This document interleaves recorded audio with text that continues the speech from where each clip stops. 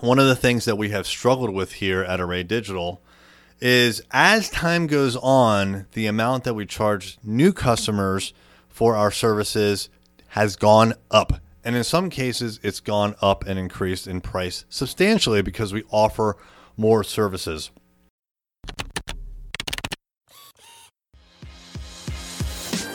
Hey there, I'm Eric Olson. And I'm Kevin Daisy. Join us on our journey to building a $100 million company. Hey there, it's Eric J. Olson. We haven't struggled with raising the price, and what we found is that the new customers are very comfortable with the new price and the new value proposition that we provide. The struggle has to do with existing clients that pay less.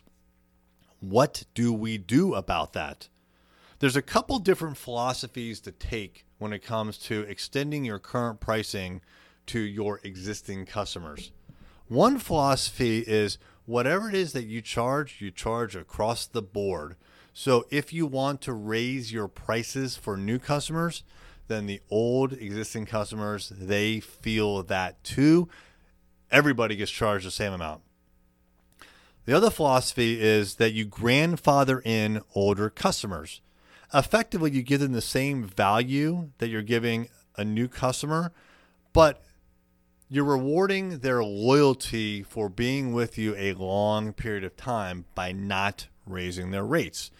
There's something very tangible about this model of not raising the rates because it's frankly just difficult to go to a client and say, I know you've been paying X for a long time for this service, and now I want you to pay X plus Y.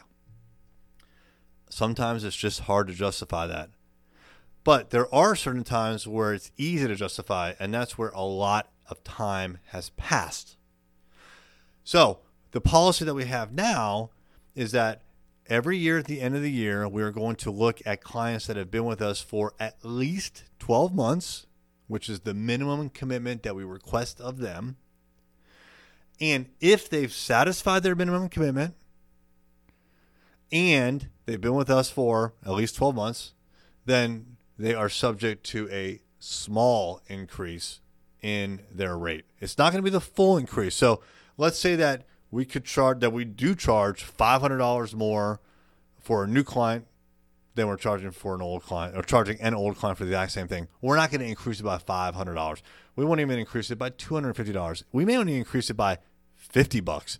And that's exactly what we did this past year as we went into the new year of 2020, is we just upcharged a small amount, either $25, $50, or $100 based on the size of the contract for each client.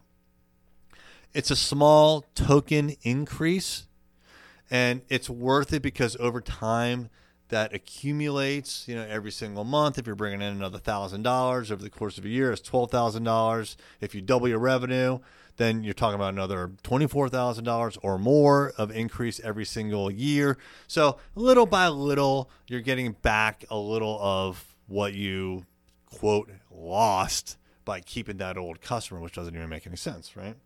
But there were some lessons learned. Lesson learned number one is I just frankly forgot that I wanted to do this. I had talked about it all year, and then before I knew it, the holidays were here, and we kind of rushed to get it out, and we didn't provide a lot of warning to our clients.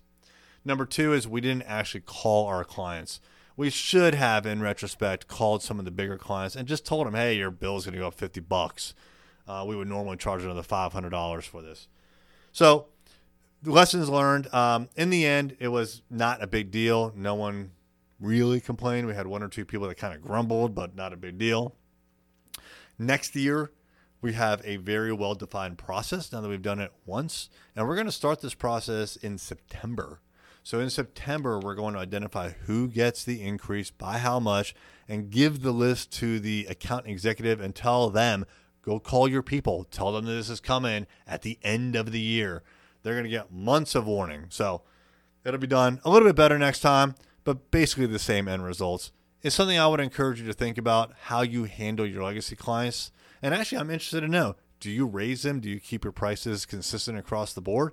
How do you handle a customer that has been with you forever and you still charge the same amount of money? Hit me up On Twitter, that's where I hang out the most. I am at I am Eric J. Olson. That is Eric with a K and Olson ending in O-N. Adios. Thank you for listening. If you enjoyed this podcast, you'll love our entrepreneurial newsletter. Sign up at journeyto100million.com.